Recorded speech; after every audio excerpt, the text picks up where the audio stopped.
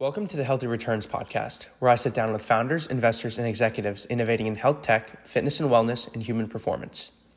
My guest today is Dr. Tara Bishop, founder and managing partner of Black Opal Ventures. Black Opal is a venture firm investing in early-stage healthcare technology companies and recently announced a new $58 million fund. In today's episode, we discuss traditional medicine versus consumer health, coverage of lifestyle interventions, and how startups are helping translate evidence into care. Thanks for listening and enjoy today's episode. Hi, Dr. Bishop. Thanks so much for coming on the show. Got a lot to get into. Probably most importantly that your fund, Black Opal Ventures, recently announced a new $58 million fund, which, I'm sure we'll talk about. But hope you can just start by introducing yourself to listeners and, maybe highlight some key roles that you've played before Black Opal. Great. Thanks, Nolan. And really, it's a pleasure to be here with you today. So I've had a very wavy career path in healthcare, and happy to tell you a little bit about how I got to where I am now. I now am an investor in the venture capital space. I invest in healthcare technology companies that are early phase companies. We call them C to Series B companies, but really early phase venture capital investing. But I've had this wavy path to get to where I am. I actually studied engineering as an undergrad at MIT and took some of that chemical engineering work. I was doing a lot of work with biotechnology and biomedical engineering and applied that to the healthcare side. So I went to medical school right after college and then had a relatively traditional path. So I went to residency after medical school in New York City as an internal medicine resident. And this was the early 2000s. At that time, healthcare, and you might argue or we might debate that healthcare is still broken, but it was very broken at the time when I started residency.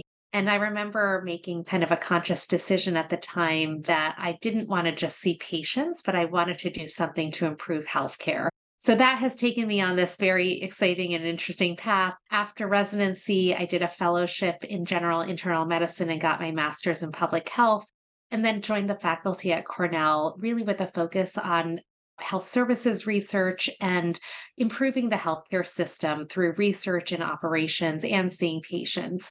That was at Cornell Medical School, and I was in the departments of health policy and internal medicine. And then about 7 years ago, I actually moved over to the private sector and moved to a consulting company called McKinsey. McKinsey is a large global consulting company, well known in the industry that does a lot of healthcare work. And one of the things that was happening in healthcare at the time was we had a big change because of the Affordable Care Act. The Affordable Care Act, it increased access to insurance, but it also changed and put in a lot of policies to try and drive value in healthcare rather than just volume in healthcare. And so at McKinsey, we were doing a lot of work in value-based care and helping our clients succeed in that environment. So I joined as the first medical director at McKinsey and worked with a number of clients to help them really move into the value-based arena. And then a few years later, I actually got tapped on the shoulder to join a very early phase startup company. So after being in academic medicine and in consulting, I moved over to the startup world. And I was the chief clinical officer at a health insurance company, a startup health insurance company called Bind. And Bind was actually taking this concept of value-based care and trying to drive value mostly through insurance design. And so what we did was change the underwriting model of health insurance so that you could tie in benefits to value and toggle the way pricing was.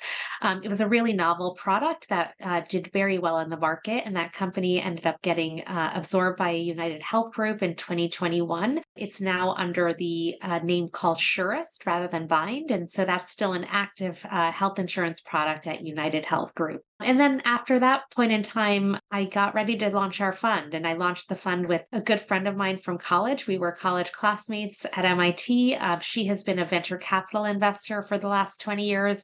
I've been a healthcare physician executive for the last 20 years, and we are bringing together our two backgrounds to really invest in sort of the next generation of healthcare technology companies. Her having worked in venture capital and you with all of your different types of healthcare experiences, even your success in raising around in what most people would call a pretty tough fundraising environment, that goes to show. So congratulations on that. Yeah, it's been it's been an exciting ride, but also a big learning experience. And as you said, it's been somewhat challenging environment to raise capital, particularly in venture capital, but we have some amazing investors that are around the table with us and really aligned with our mission and our goals.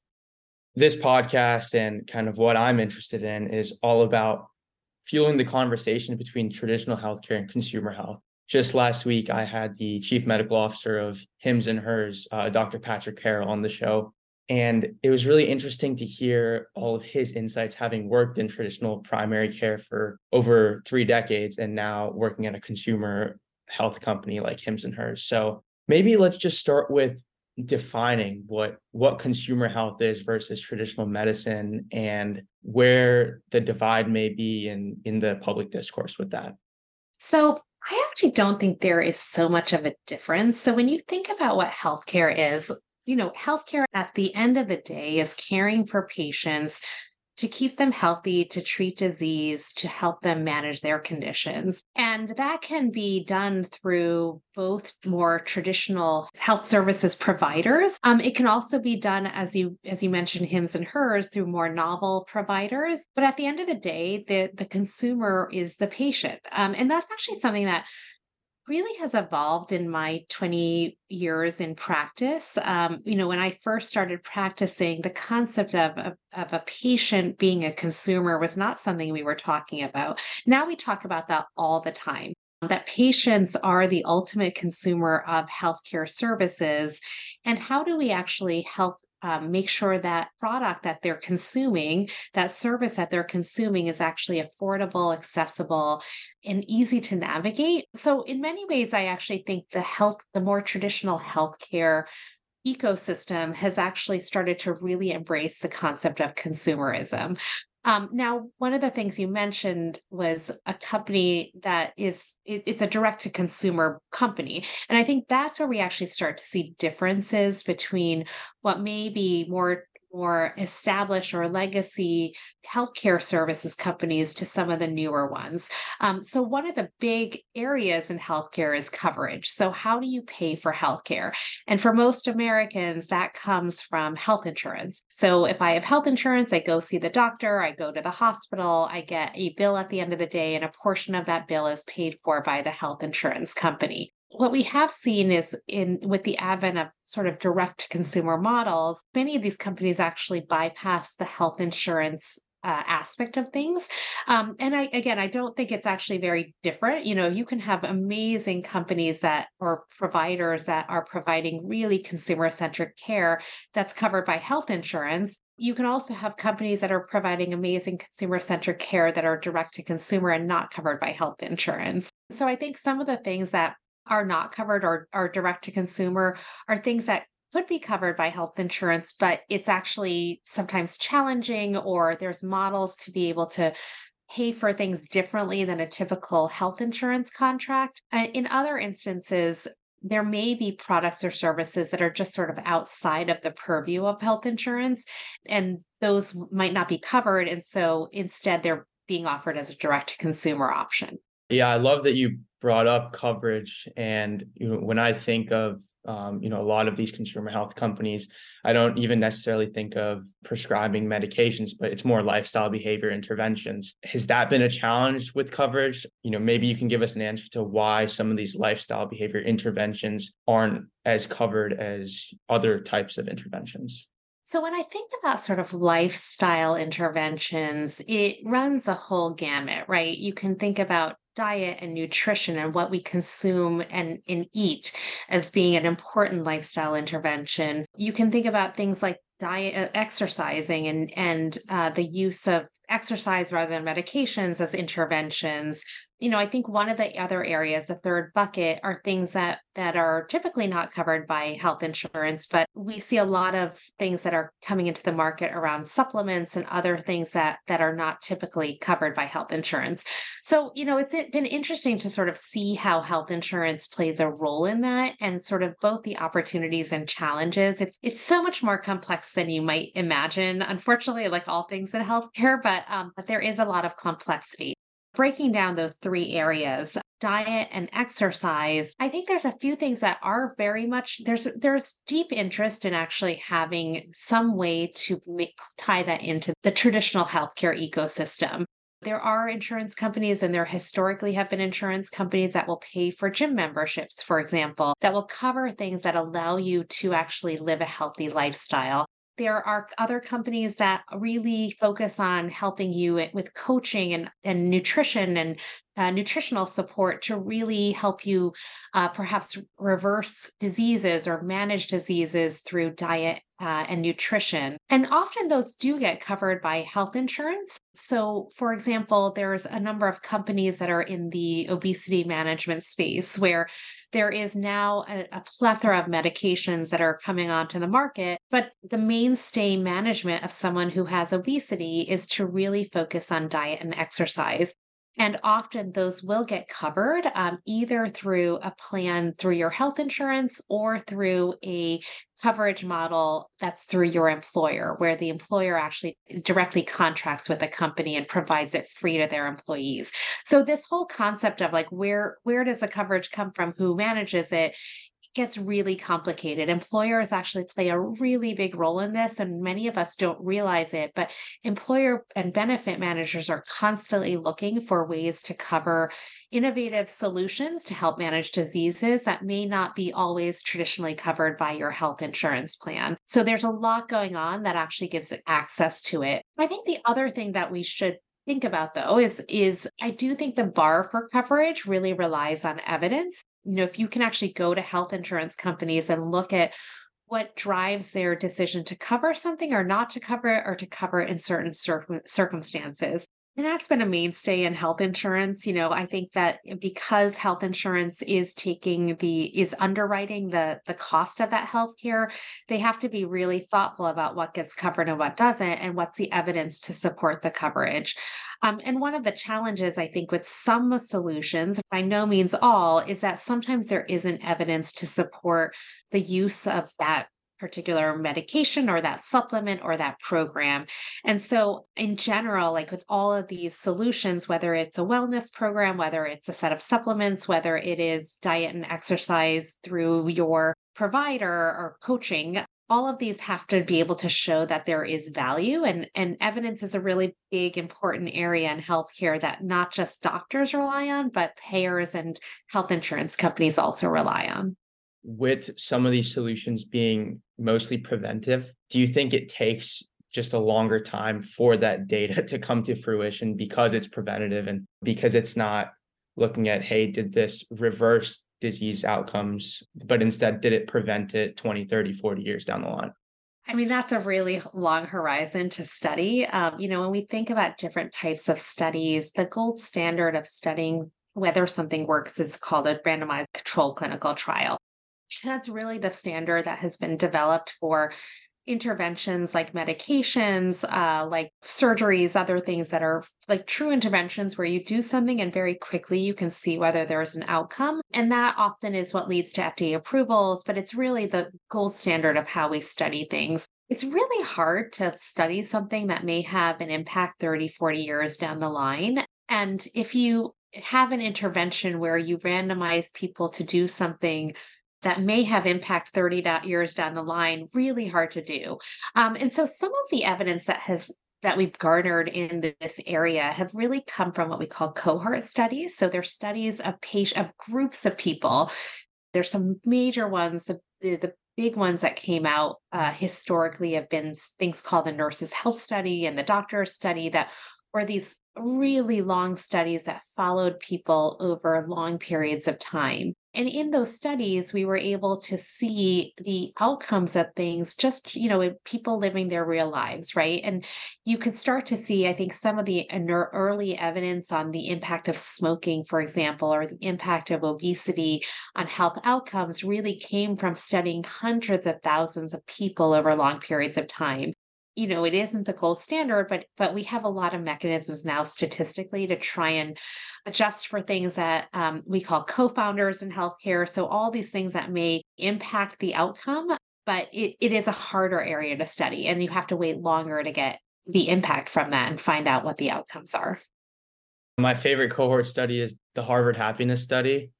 Um, Yes, yes. I think the results from that are incredible, especially as our society is moving towards like a more individualized and isolation approach. And pandemic definitely fueled that. Having that study being run for so long and showing Yeah. the immense importance of quality and healthy relationships with others and how community is so important. There's a lot of great insights to glean from that. Yeah. And that's a great example, Nolan, right? A study that did take decades to do. It really took a long time to get the results and to really, you have to have a really large number of people involved in these studies. You have to have funding to get all of these studies done. But then once those results come out, I think one of the challenges that we have in healthcare is how do you actually translate that into actually clinical care or even care that's outside of clinical care? Mental health care is a great example of that, right? We have evidence from something like the Harvard Happiness Study that certain aspects of our life can lead to better mental health care, whether it is happiness, whether it is lack of having a condition like depression or anxiety. And we now have evidence, but it is hard to get some of that evidence into practice. A few ways that we can do that is we do have guidelines, and there are all the major medical societies publish guidelines. And it's an important area that doctors turn to when they're trying to make decisions about treatment. The second is sometimes some of these interventions are things that just take a lot longer or have to be done at home or have to be done as part of your entire lifestyle change. Now, when you think about how healthcare is structured and organized and delivered, most doctors don't have a lot of time to spend with patients, right? I practiced primary care for a number of years. I had several hundreds of patients that were my patients, but saw them maybe once a year, or I maybe saw them on a few times a year if they had a chronic condition. And I didn't have the resources or the means or the team to be able to manage those patients in a much longer way. And really many of these things happen in the home when you're living your life, not in the doctor's office. And so I've been very excited to see both programs that doctors and hospitals can do, but also some of the startup companies that are coming up that really are trying to think about how do we gather data in the home? How do we help work with patients in the home? Because so much of the kinds of interventions you're talking about, whether it's lifestyle interventions or wellness interventions, really happen during the day-to-day life of someone. And then the third is really, we have seen a number of startups really kind of embrace this, who have seen things like, oh my goodness, there is a study that is really valuable, but it's really hard to implement a model out of a traditional healthcare system. Why don't we build a model? And that's been really exciting for us. I saw this happen a lot with mental health care. I did a lot of work about a decade ago in the challenges of access to mental health care. And it's been really exciting to me to see how the startup ecosystem has filled the gaps that just didn't exist. And again, it just may be that we aren't structured in a way to be able to do it so easily out of the traditional healthcare system. And it's exciting to see these companies really come in and fill the gap. But I do want to, emphasize the importance of evidence. I think that is really it's important for us as we invest in companies, and I think it's important for the healthcare ecosystem to really have programs or services or models of care that are based on evidence, and that over time you can continue to show that there's value on health outcomes from all of those things. I love that you brought up startups. I want to pivot our conversation a little bit to health innovation and investing. As we'd kind of talked about to open this episode, you and your firm have raised a $58 million fund. What I've seen in the public domain, you guys have made 9 public investments. Those investments, just looking at your portfolio, span obesity, IVF therapy, early lung cancer detection, even wearable devices. Why did you choose to invest in solutions for the diseases that you did? And I guess what I'm kind of hinting at here is just what is Black Opal Ventures' overall investment thesis? Absolutely. So we Our overall thesis is that we think there's an opportunity for healthcare to really collide with technology. And we are seeing that. I actually think back to 20 years ago when I was first a resident after graduating from medical school. Nothing in healthcare was digitized. We did everything on paper and pen. I spent most of my days looking for charts and trying to read handwriting. And we've come a really long way. The fact that we have now digitized essentially all the documentation in healthcare is a really big step. And what that allows us to do is just have lots and lots more data in healthcare and a lot more information about patients, about groups of patients, about how we're doing in healthcare. That's much more measurable than it was 20 years ago. But we think there's an opportunity to really keep pushing on that. We are at the advent of the use of AI in healthcare. We're just at the tip of the iceberg. We still don't tap into a lot of the data that are available. And so there's still lots of opportunity to really drive into the technology space. And so we invest in companies that really have either use a highly innovative technology or are developing highly innovative technology to solve the hardest problems in healthcare. And we don't invest just in tech for the sake of tech. I think there's always a risk of that. But it has to be tech that really drives value for the customer in healthcare, whether it's a health system, a payer, a consumer, a device company, or a pharma company. And there's lots of opportunity in healthcare to do that. We focus on four areas. So the first is around prevention and diagnosis. So how can we use technology to prevent disease, to improve diagnosis, to make that more effective, earlier, and more accessible? The second is around delivery of care. How do we deliver care differently in a way that's more accessible, easier to navigate, and even ties into how we pay for care and some of the administrative burden in healthcare? The third area is around what we call drug discovery and development, but the ultimate goal is really to think about how you get the right treatment to the right patient at the right time. And that can go all the way from how we discover drugs so that they can get to market faster and less expensively to actually helping doctors and patients make decisions at the point of care when they're trying to decide on the treatment options for themselves. And then the fourth is really around this thesis around the value of data in healthcare. So we invest in companies that are building the infrastructure layer around data in healthcare and are helping us unlock the potential of all of that data. Now, data in healthcare is really complicated. There are privacy concerns, there's cybersecurity concerns, there's regulatory concerns and accuracy concerns. And so we are looking for companies that can really help us unlock the data in very safe ways in healthcare. My next question was just going to be to ask you which of the first couple of investments that you're particularly excited about. But, rather than that, I want to bring one up with IntelliHealth that piques my interest because it focuses on obesity, which is a chronic disease, and it is a risk factor for so many other chronic conditions. That whole model is really, really fascinating to me because specializing in obesity medicine, I feel like it's getting more common now, but it's still pretty uncommon. And that blows my mind considering that it's been, a public health crisis for so long. And as I mentioned, is a risk factor for other diseases. So could you just briefly talk about that model of care and how they're leveraging technology and if that leveraging of technology can be applied to other types of chronic diseases? Obesity affects over 50% of the US population, and it can lead to hundreds of different diseases. Diabetes, heart disease, arthritis, cancer are all risk factors of having obesity.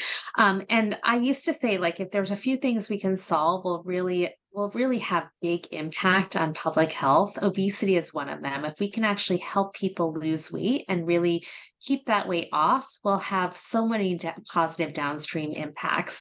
And obesity has been sort of a complicated issue. For historically, we have relied on diet and exercise. So if someone is obese, if it was a patient that came to see me, I would say, I think you should try to get a diet and exercise program or app. In the day it was whether it was something they could do at home. And sadly, often those aren't as that effective. As much as I wish we could solve obesity by just having people diet and exercise, the evidence shows that it really it's only effective in a small percentage of the population. Historically, there have been ways to treat obesity, both through medication and through surgical interventions. And that has been, I would say, not the mainstay, but an aspect of care that people have been using for a number of years. But over the last few years, there's been this explosion of interest in the use of medications for obesity because of particularly one class of medications that came out called GLP-1 inhibitors that have really shown incredible impact on weight loss, but also impact on things like heart disease and kidney disease and downstream impact. And so as a result, I think there's been this renewed interest in actually in the value of using medications to treat obesity. So first of all, the reason we invested was a really big public health problem that if we could actually even address a small portion of patients with that problem, you'd have really big downstream effects. The second was we backed this team because they really are the experts in obesity. So one of the co-founders, Lou Aroney, has been an obesity specialist for over 3 decades before anyone even thought that obesity was an illness. And he has been on a mission to really make sure that people understand that it's not just all lifestyle decisions and choices, but it is an illness that has downstream impacts. And so we back the team because they really are the experts in the field. As you mentioned, Nolan, one of the co-founders, Catherine Saunders, who's also an obesity medicine specialist of this company, was one of the first board certified fellowship trained obesity specialists. And that was less than a decade ago. And we still have very few obesity specialists in this country. Compare that with cardiologists or oncologists. It's just a tiny, tiny number of people. And yet it's such a complex, important disease. And so we value the specialization of this team, but also recognize that you can't access to care is still limited. You can't have everyone cannot have access to specialists or will not have access to specialists for at least the foreseeable future. And that's where tech comes in. So if you can actually take some of that specialist thinking and training and actually use technology to improve the decision making of, say, a primary care doctor or a nurse practitioner, you can actually start to democratize this care. And so we call this clinical intelligence software or decision support software. So it's software that's typically embedded into an electronic health record that helps you optimize and personalize the care, similar to what an obesity medicine specialist can do. And so that's that idea of actually taking big problem, an amazing clinical team, and then really cutting edge software to address and democratize the care of obesity. So great example of how tech and healthcare together are addressing a really big problem. Now, are those clinical decision support softwares, are they trained on all of the different data points that the providers are seeing? And is there a way to kind of aggregate multiple providers' data? Because otherwise, I feel like even if it's aggregating all the data from a singular provider, that is just that one provider's experience. So the original software is actually developed on thousands and thousands of patients. Lou Aroney developed the software and was utilizing it with his patients and other patients at Cornell Medical School. It was called BMIQ. So that was the original software. Now, the evolution of the software, and it will continue to evolve, is that actually as you get more data points from more providers and from more patients and different data points, right? So, often in obesity management or weight loss management, it has been kind of tracking what you eat and tracking your exercise. But we now have things like wearable technology and ways, smart scales, all sorts of things that actually allow us to capture data in someone's home. And so when someone's in their real life, capturing activity data, capturing eating data, all of these are going to become more and more integrated, I think, into healthcare.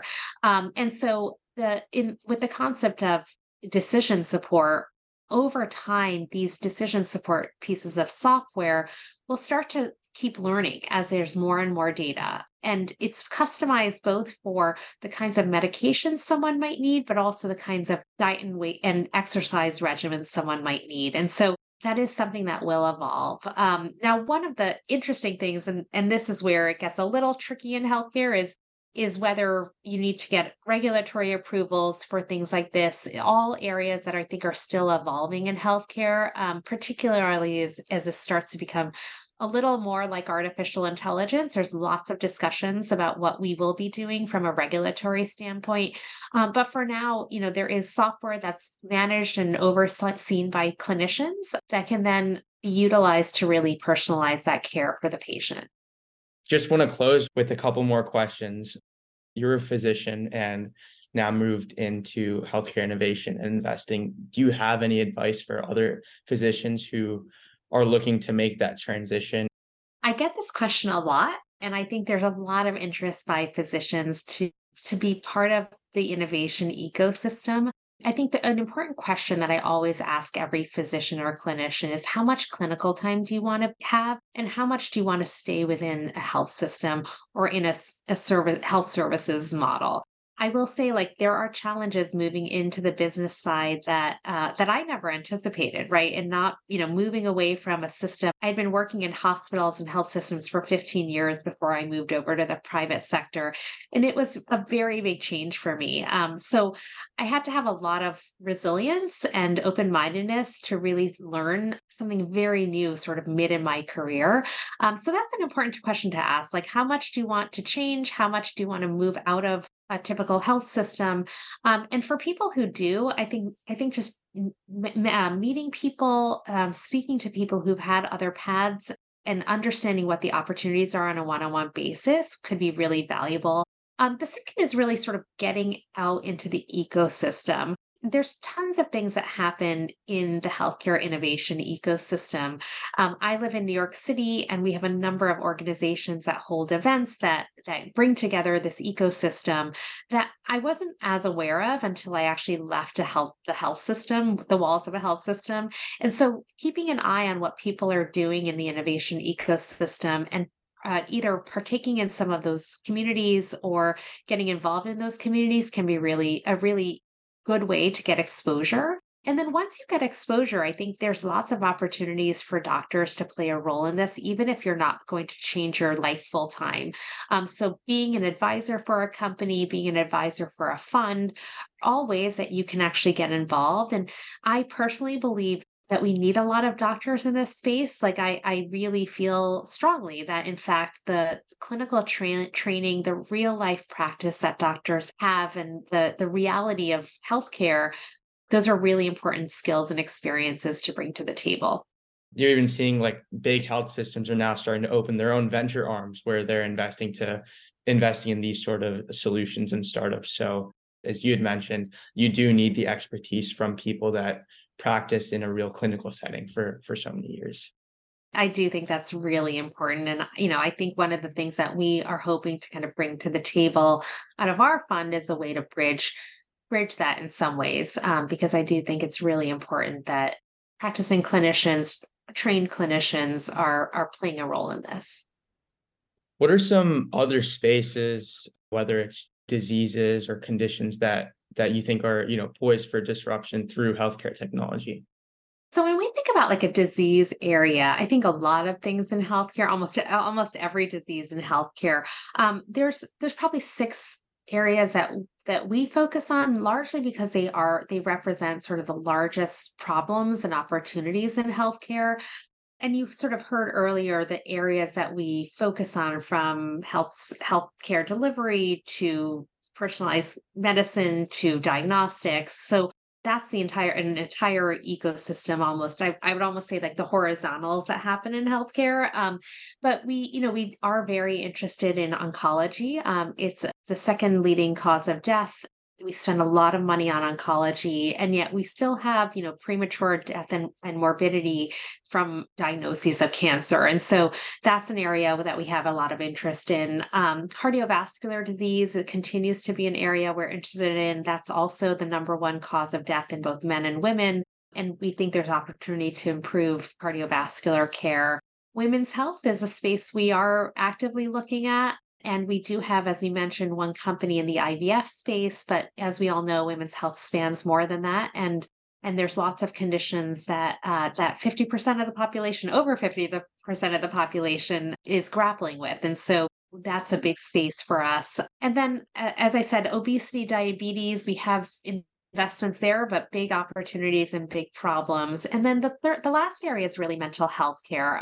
We have yet to do an investment solely focused on this, although one of our companies has, as you mentioned, a wearable technology that has an ability to do some monitoring of patients who have depression and other mental health conditions. But this is an area where access is really a challenge, and we still have areas where we don't have great diagnostics or great therapy plans. So mental health care, and then the last one is cognitive impairment. So as we have an aging population, we know that the number of people who will be living with cognitive impairment and dementia is just going to grow. It is actually the largest cost driver in this country, larger than many of those other conditions, because of the longitudinal aspect of cognitive impairment and the need for so much caregiving. So that's the last area that we're really focusing on. Dr. Bishop, thank you so much for such a wonderful conversation. I wish you and your team the best of luck as you continue to deploy the fund. And just before you go, if you could share where people can follow your work and the work of Black Opal Ventures and how they can keep updated. Thanks, Nolan. Yes, so we have a website. It's called blackopalventures.com. We're on LinkedIn, and so we're easily available through the social media and the web. Amazing. Great. Thanks so much. Great. Thank you, Nolan.